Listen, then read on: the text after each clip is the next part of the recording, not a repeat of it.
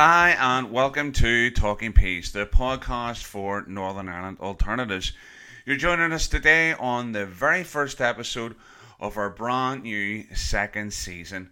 And I just want to take the time here to thank everyone who listened in to the first 10 episodes.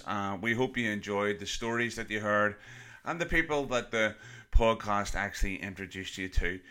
Today's episode is a very special one. We are going to be launching a brand new project called STARS. And STARS stands for Striving Towards A Restorative Society. It's funded through Communities in Transitions initiative along with Cooperation Ireland and the Northern Ireland Executive Office, and it finds us in partnership with another community restorative justice agency, CRJI.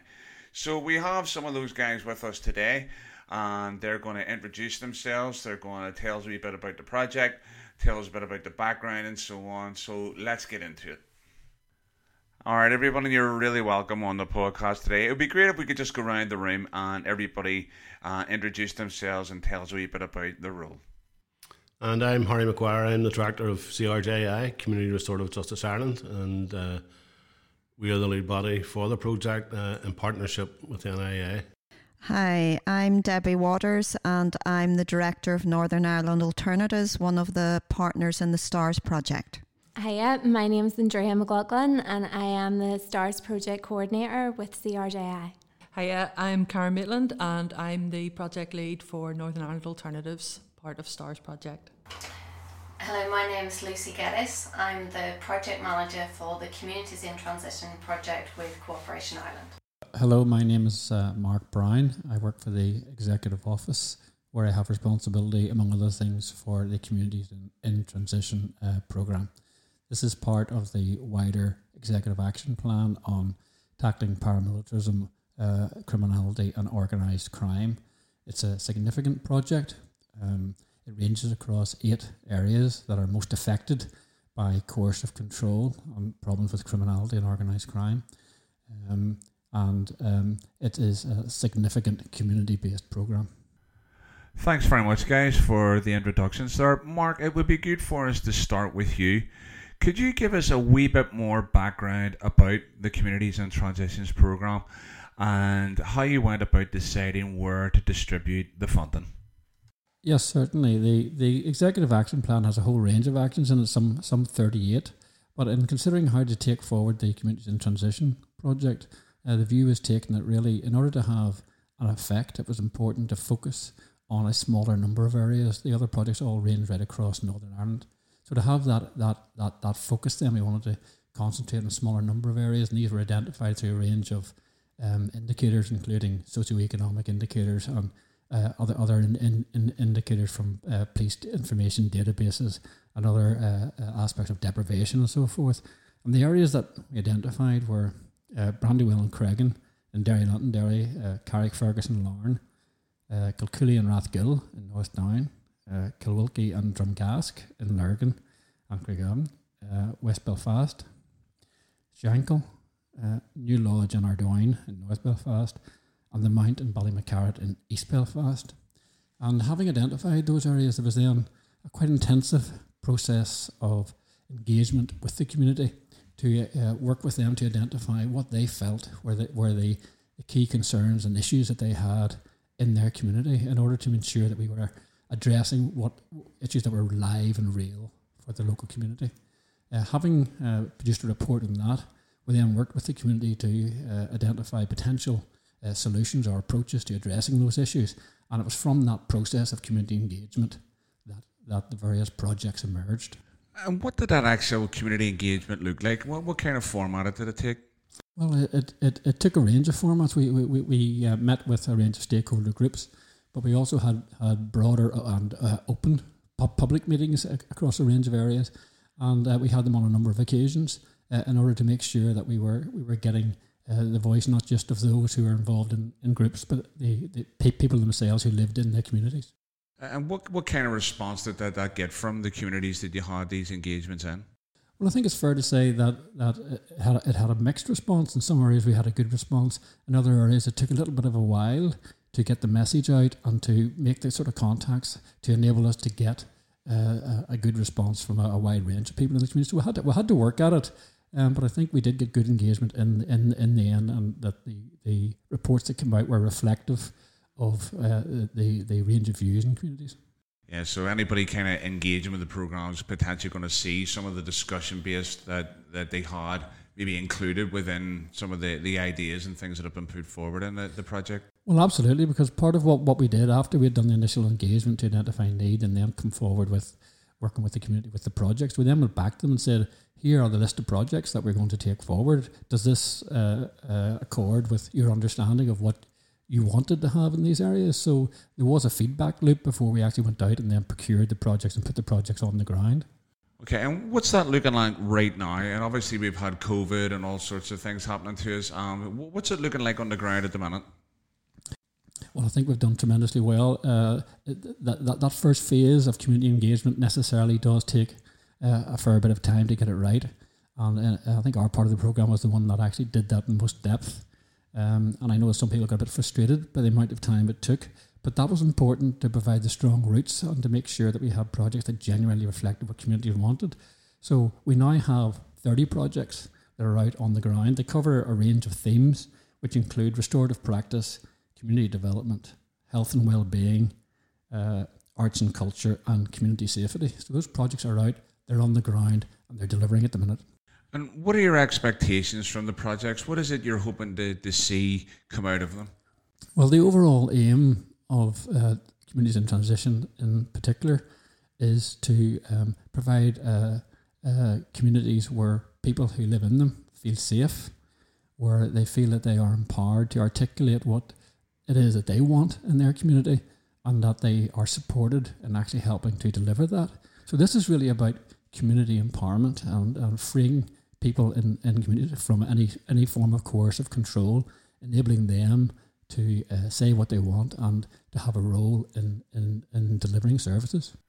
Hi, Mark. It definitely seems like, from my perspective, that communities in transition is trying to build more cohesive communities through intensive collaboration. Well, that's absolutely right. I mean, this is something we are doing with communities. We're not doing to communities, and that has been rooted in our approach the whole way through. So where there are strong community organisations there and good practice, we want to build on that. Where the infrastructure is less strong, we want to try and build the capacity and work with those groups to try and help them to be able to deliver a wider range of services.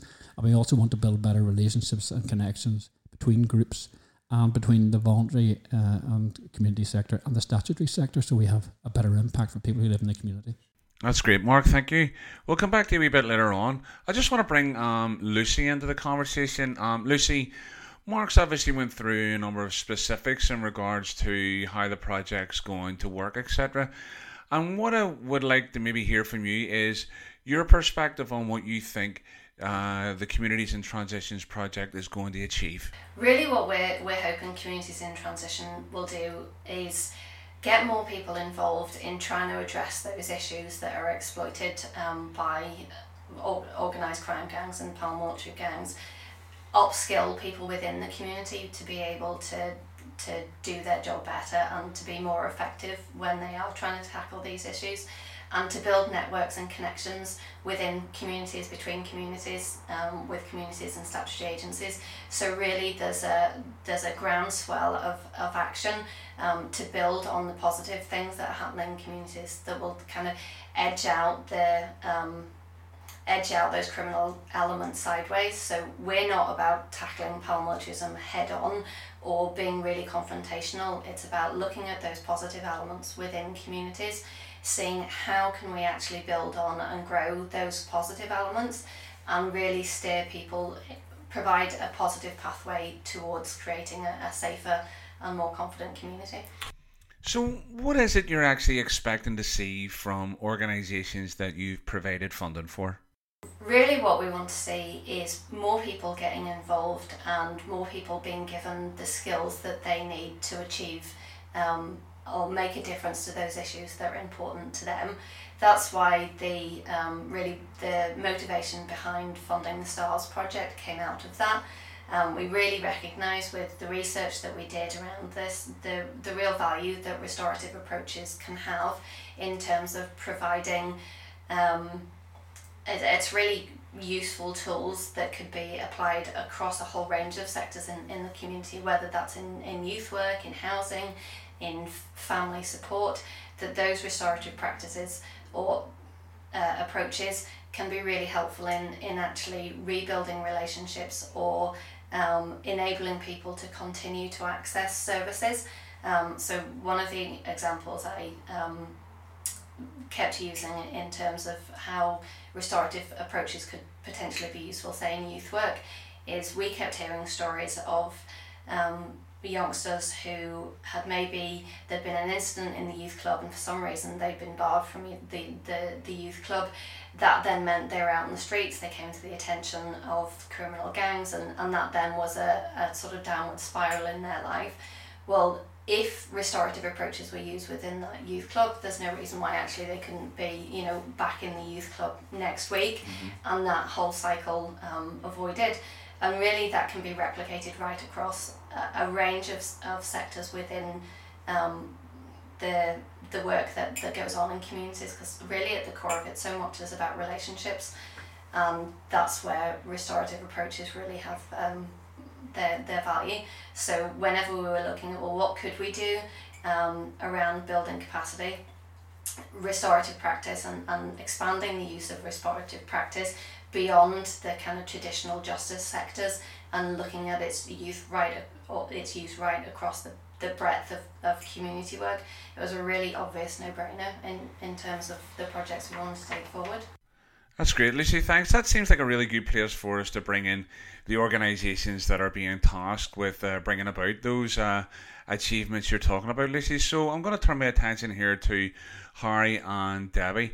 And maybe it would be good, Harry, if we start with you, if you could give us a wee bit of background as to how the two organisations ended up in this area of restorative practice.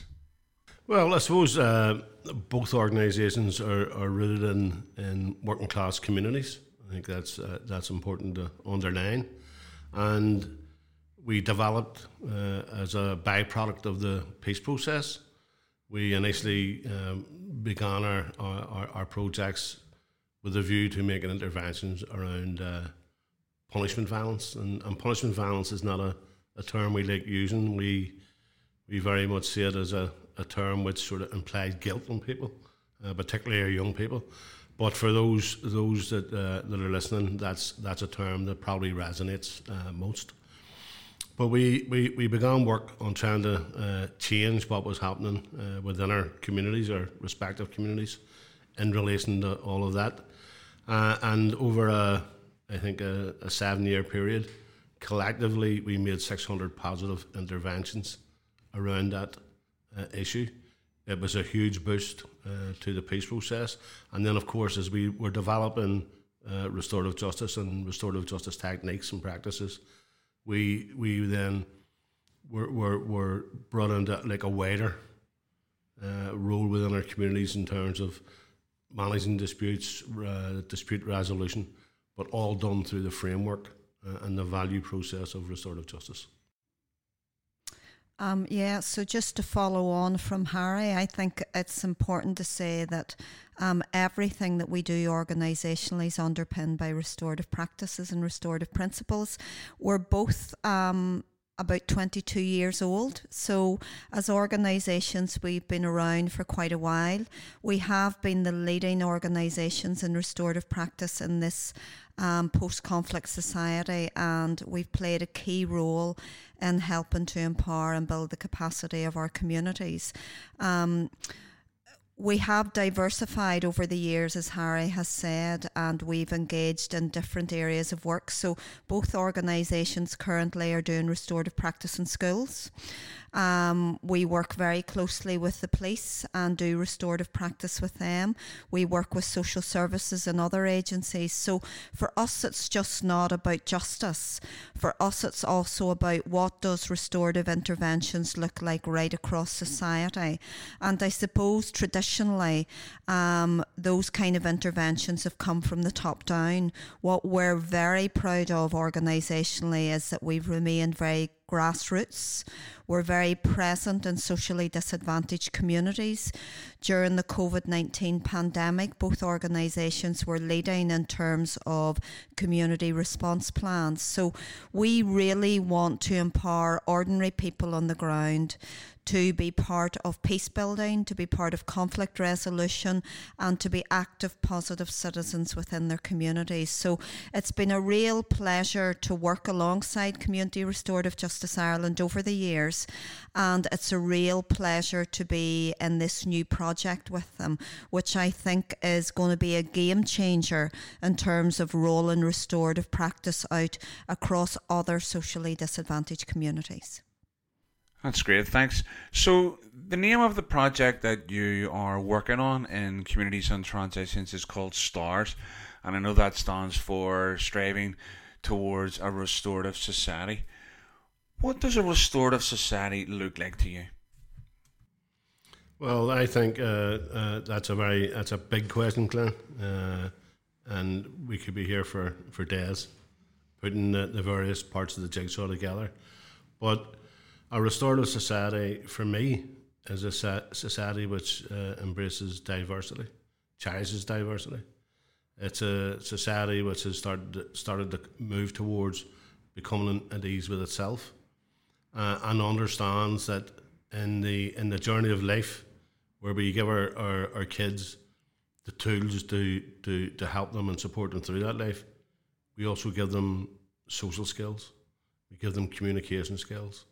We give them values and principles which help them develop, resolve issues, build relationships, respect each other, and spread that out so that it becomes an ethos. I remember working in a school, and they had a slogan on the wall that said, ethos is a bit like passive smoking.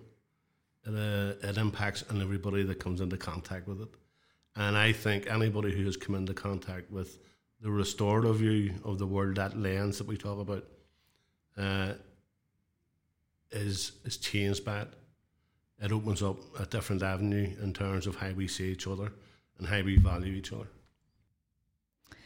Yeah, I mean, Glenn, I would echo that. And for me, the importance of restorative practice in a post-conflict situation is because what we did well here in socially disadvantaged communities, we did violence really well.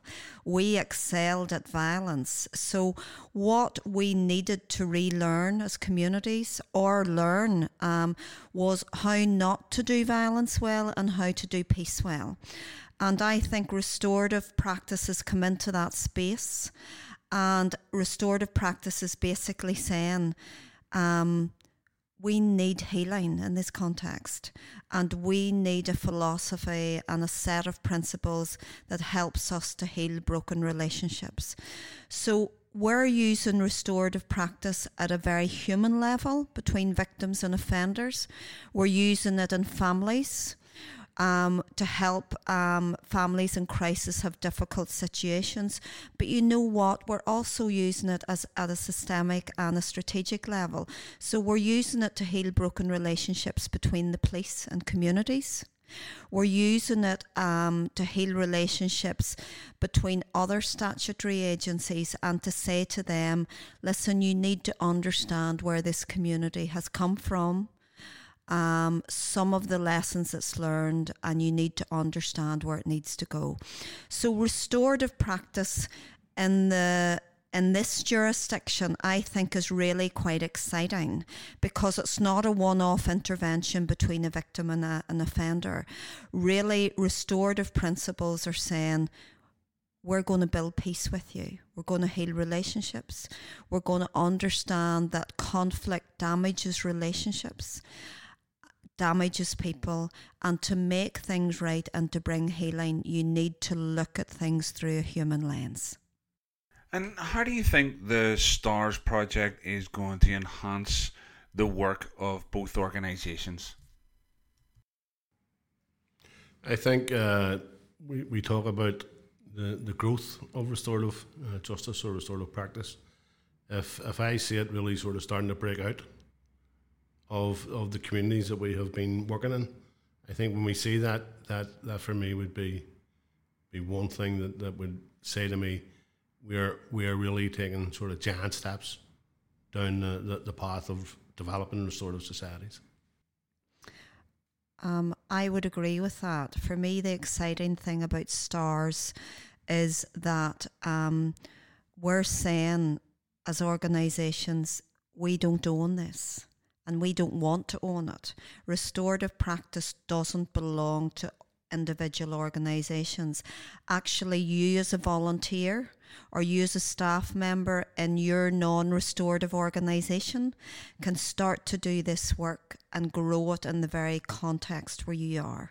So for me, it's about that spread, it's about that ripple effect, and it's about people taking ownership and understanding if I use this approach, it can actually transform relationships in my context.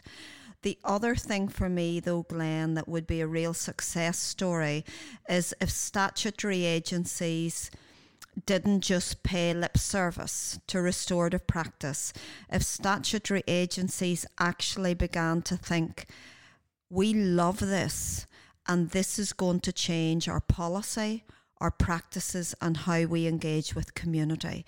So it's not enough just to say we want to work restoratively. Restorative practice should shape everything that you do within your organisation. So if police began to work that way, if they began to say, look, we love restorative practice, and rather than referring a young person to a statutory agency, we'd love to keep that within community.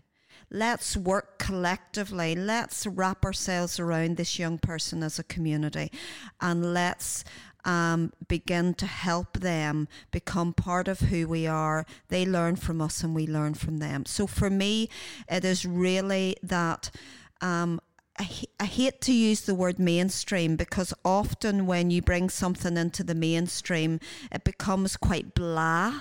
You know, and we don't want this to be blah. We don't want it to be banal. We want it always to be cutting edge, but we want everyone to own it. So it doesn't belong to CRJI and it doesn't belong to alternatives, but restorative practice becomes widely embedded within communities.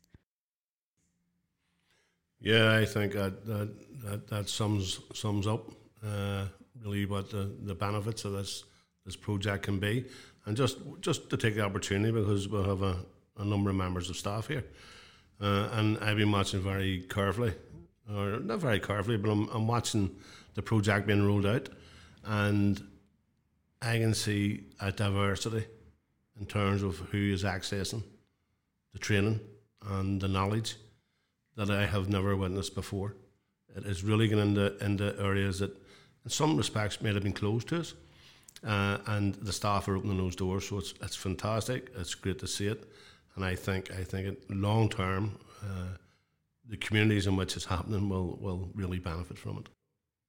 Yeah, Harry, I think you're right about that. I think we've a window of opportunity here to take good risks, and if restorative practice doesn't take the risks, no one else will. So some people may think, oh, we don't want that person doing restorative practice.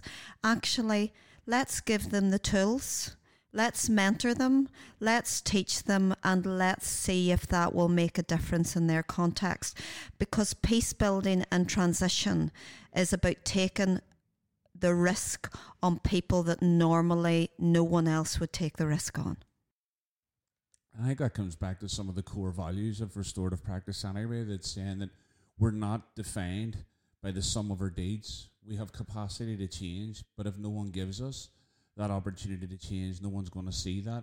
No one's going to recognise that we have made a difference in our lives, especially if we have made some wrong choices in our lives. So, guys, thanks very much for giving us that context for the STARS project.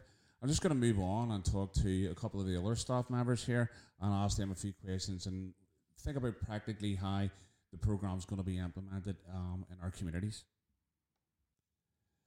All right, so we're just going to move on and bring in some of the other members of the team here. Andre, what we'll do is we'll start with you, and maybe you could tell us a wee bit about what actually is STARS. What's it all about? Okay, so the project is STARS and it's striving to achieve a restorative society. We actually gave it that name because the tender itself was called Expanding Restorative Practices in Non-Justice Settings across eight regional areas. So we just thought that was a lot more accessible and easy for people to understand, because really that epitomises the programme and it's what it's actually about.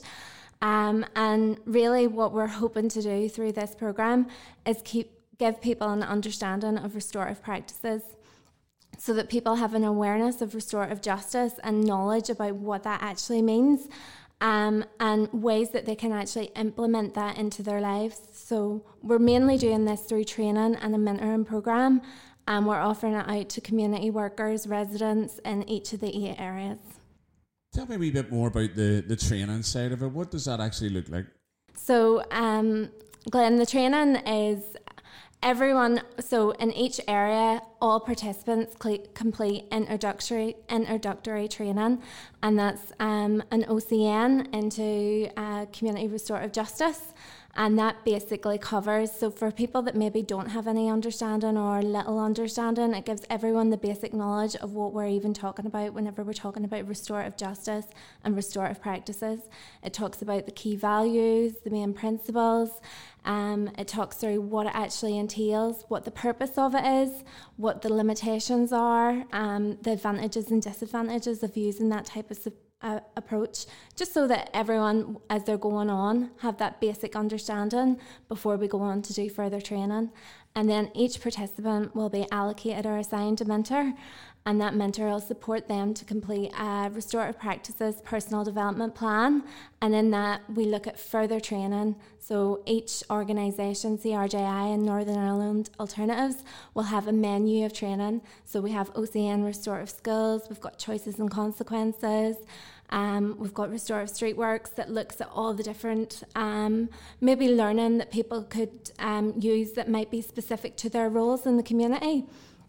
But also on top of that, we're not all about accredited training. So we're really hoping the beauty of this project is that it's so flexible, and we're hoping that people will be able to avail of workshops and experiential learning through the STARS project. Talk to me a wee bit about the scope of the project. What kind of scale are we talking about here?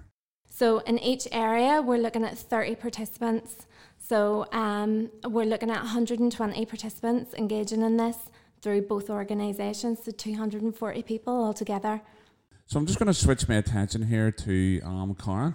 Can you give me a wee bit of an idea as to how this will look on the ground in terms of each locality? I know you're just talking about it working in 8 areas, but what's that practically going to look like? So for Northern Ireland Alternatives, then, that we're working within 4 of those 8 areas: East Belfast, Larne and Carrick, Bangor, specifically Kilcooley and Rathgill, and Shankill, which is where I'm sitting today, both Lower and Upper Shankill, including the Woodvale. So for us, I mean, certainly, as everybody has said, Harry, Debbie and Andrea have highlighted, there really is an appetite for this. When we're out there on the streets, people want to see things being done differently.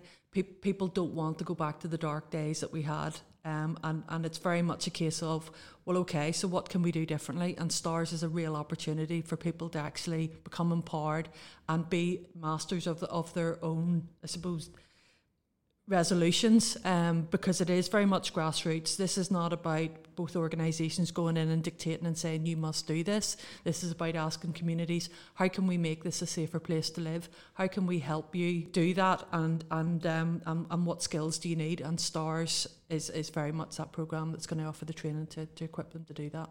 And obviously you're working with groups already. How's that been going down so far? I mean, maybe you both can answer that question.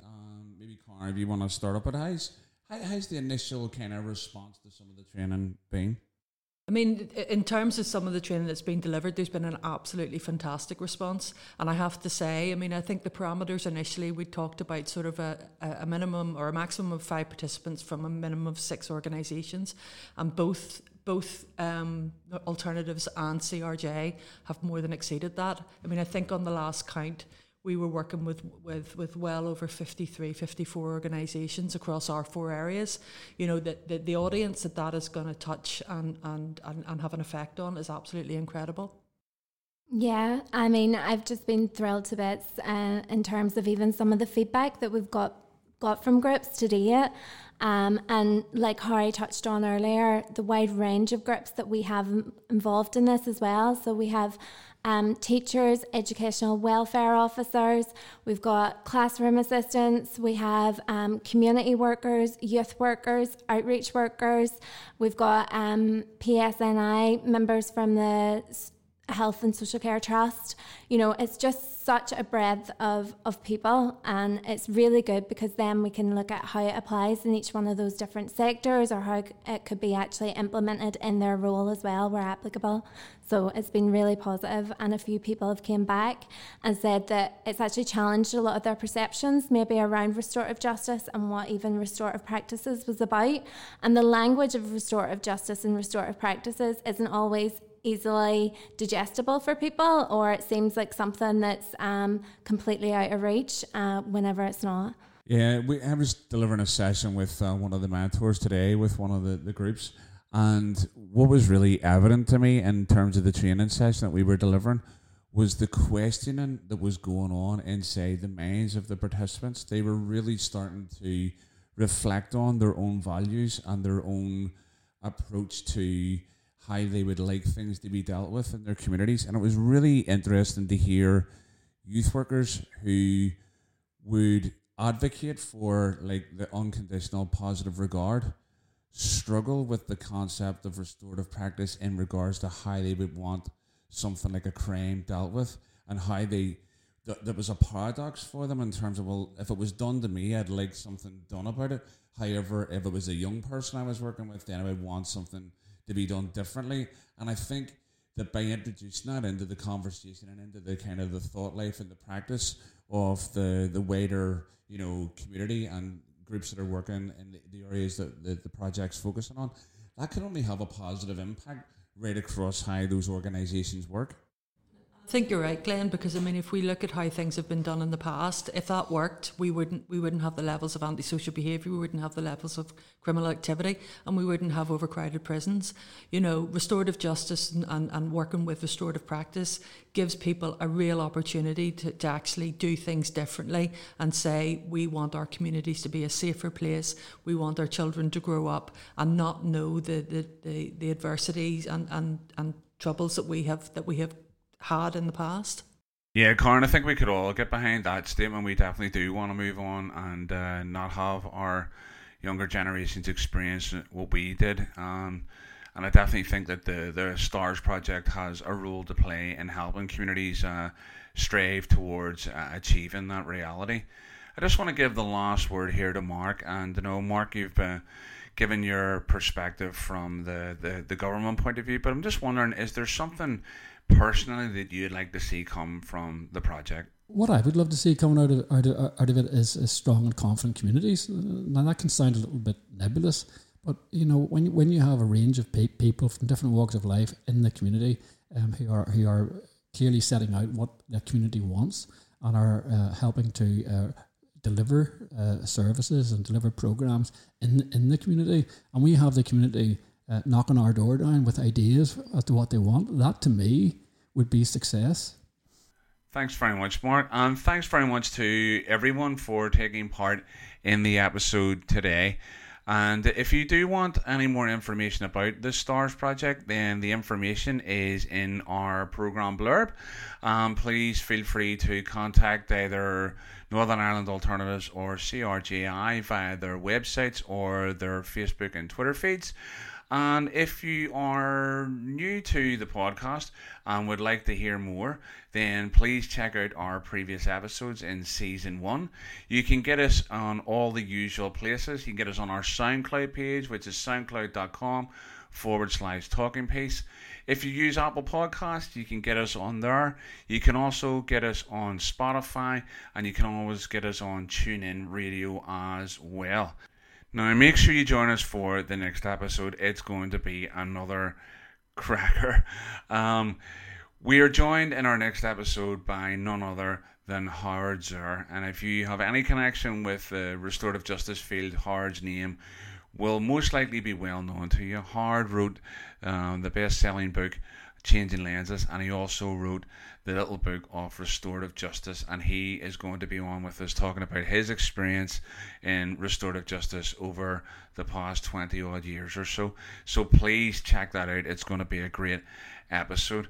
So that's the end of episode 1 on our brand new second season. We hope you've enjoyed it, and we look forward to welcoming you on to more episodes. And until then, take care and look after yourselves.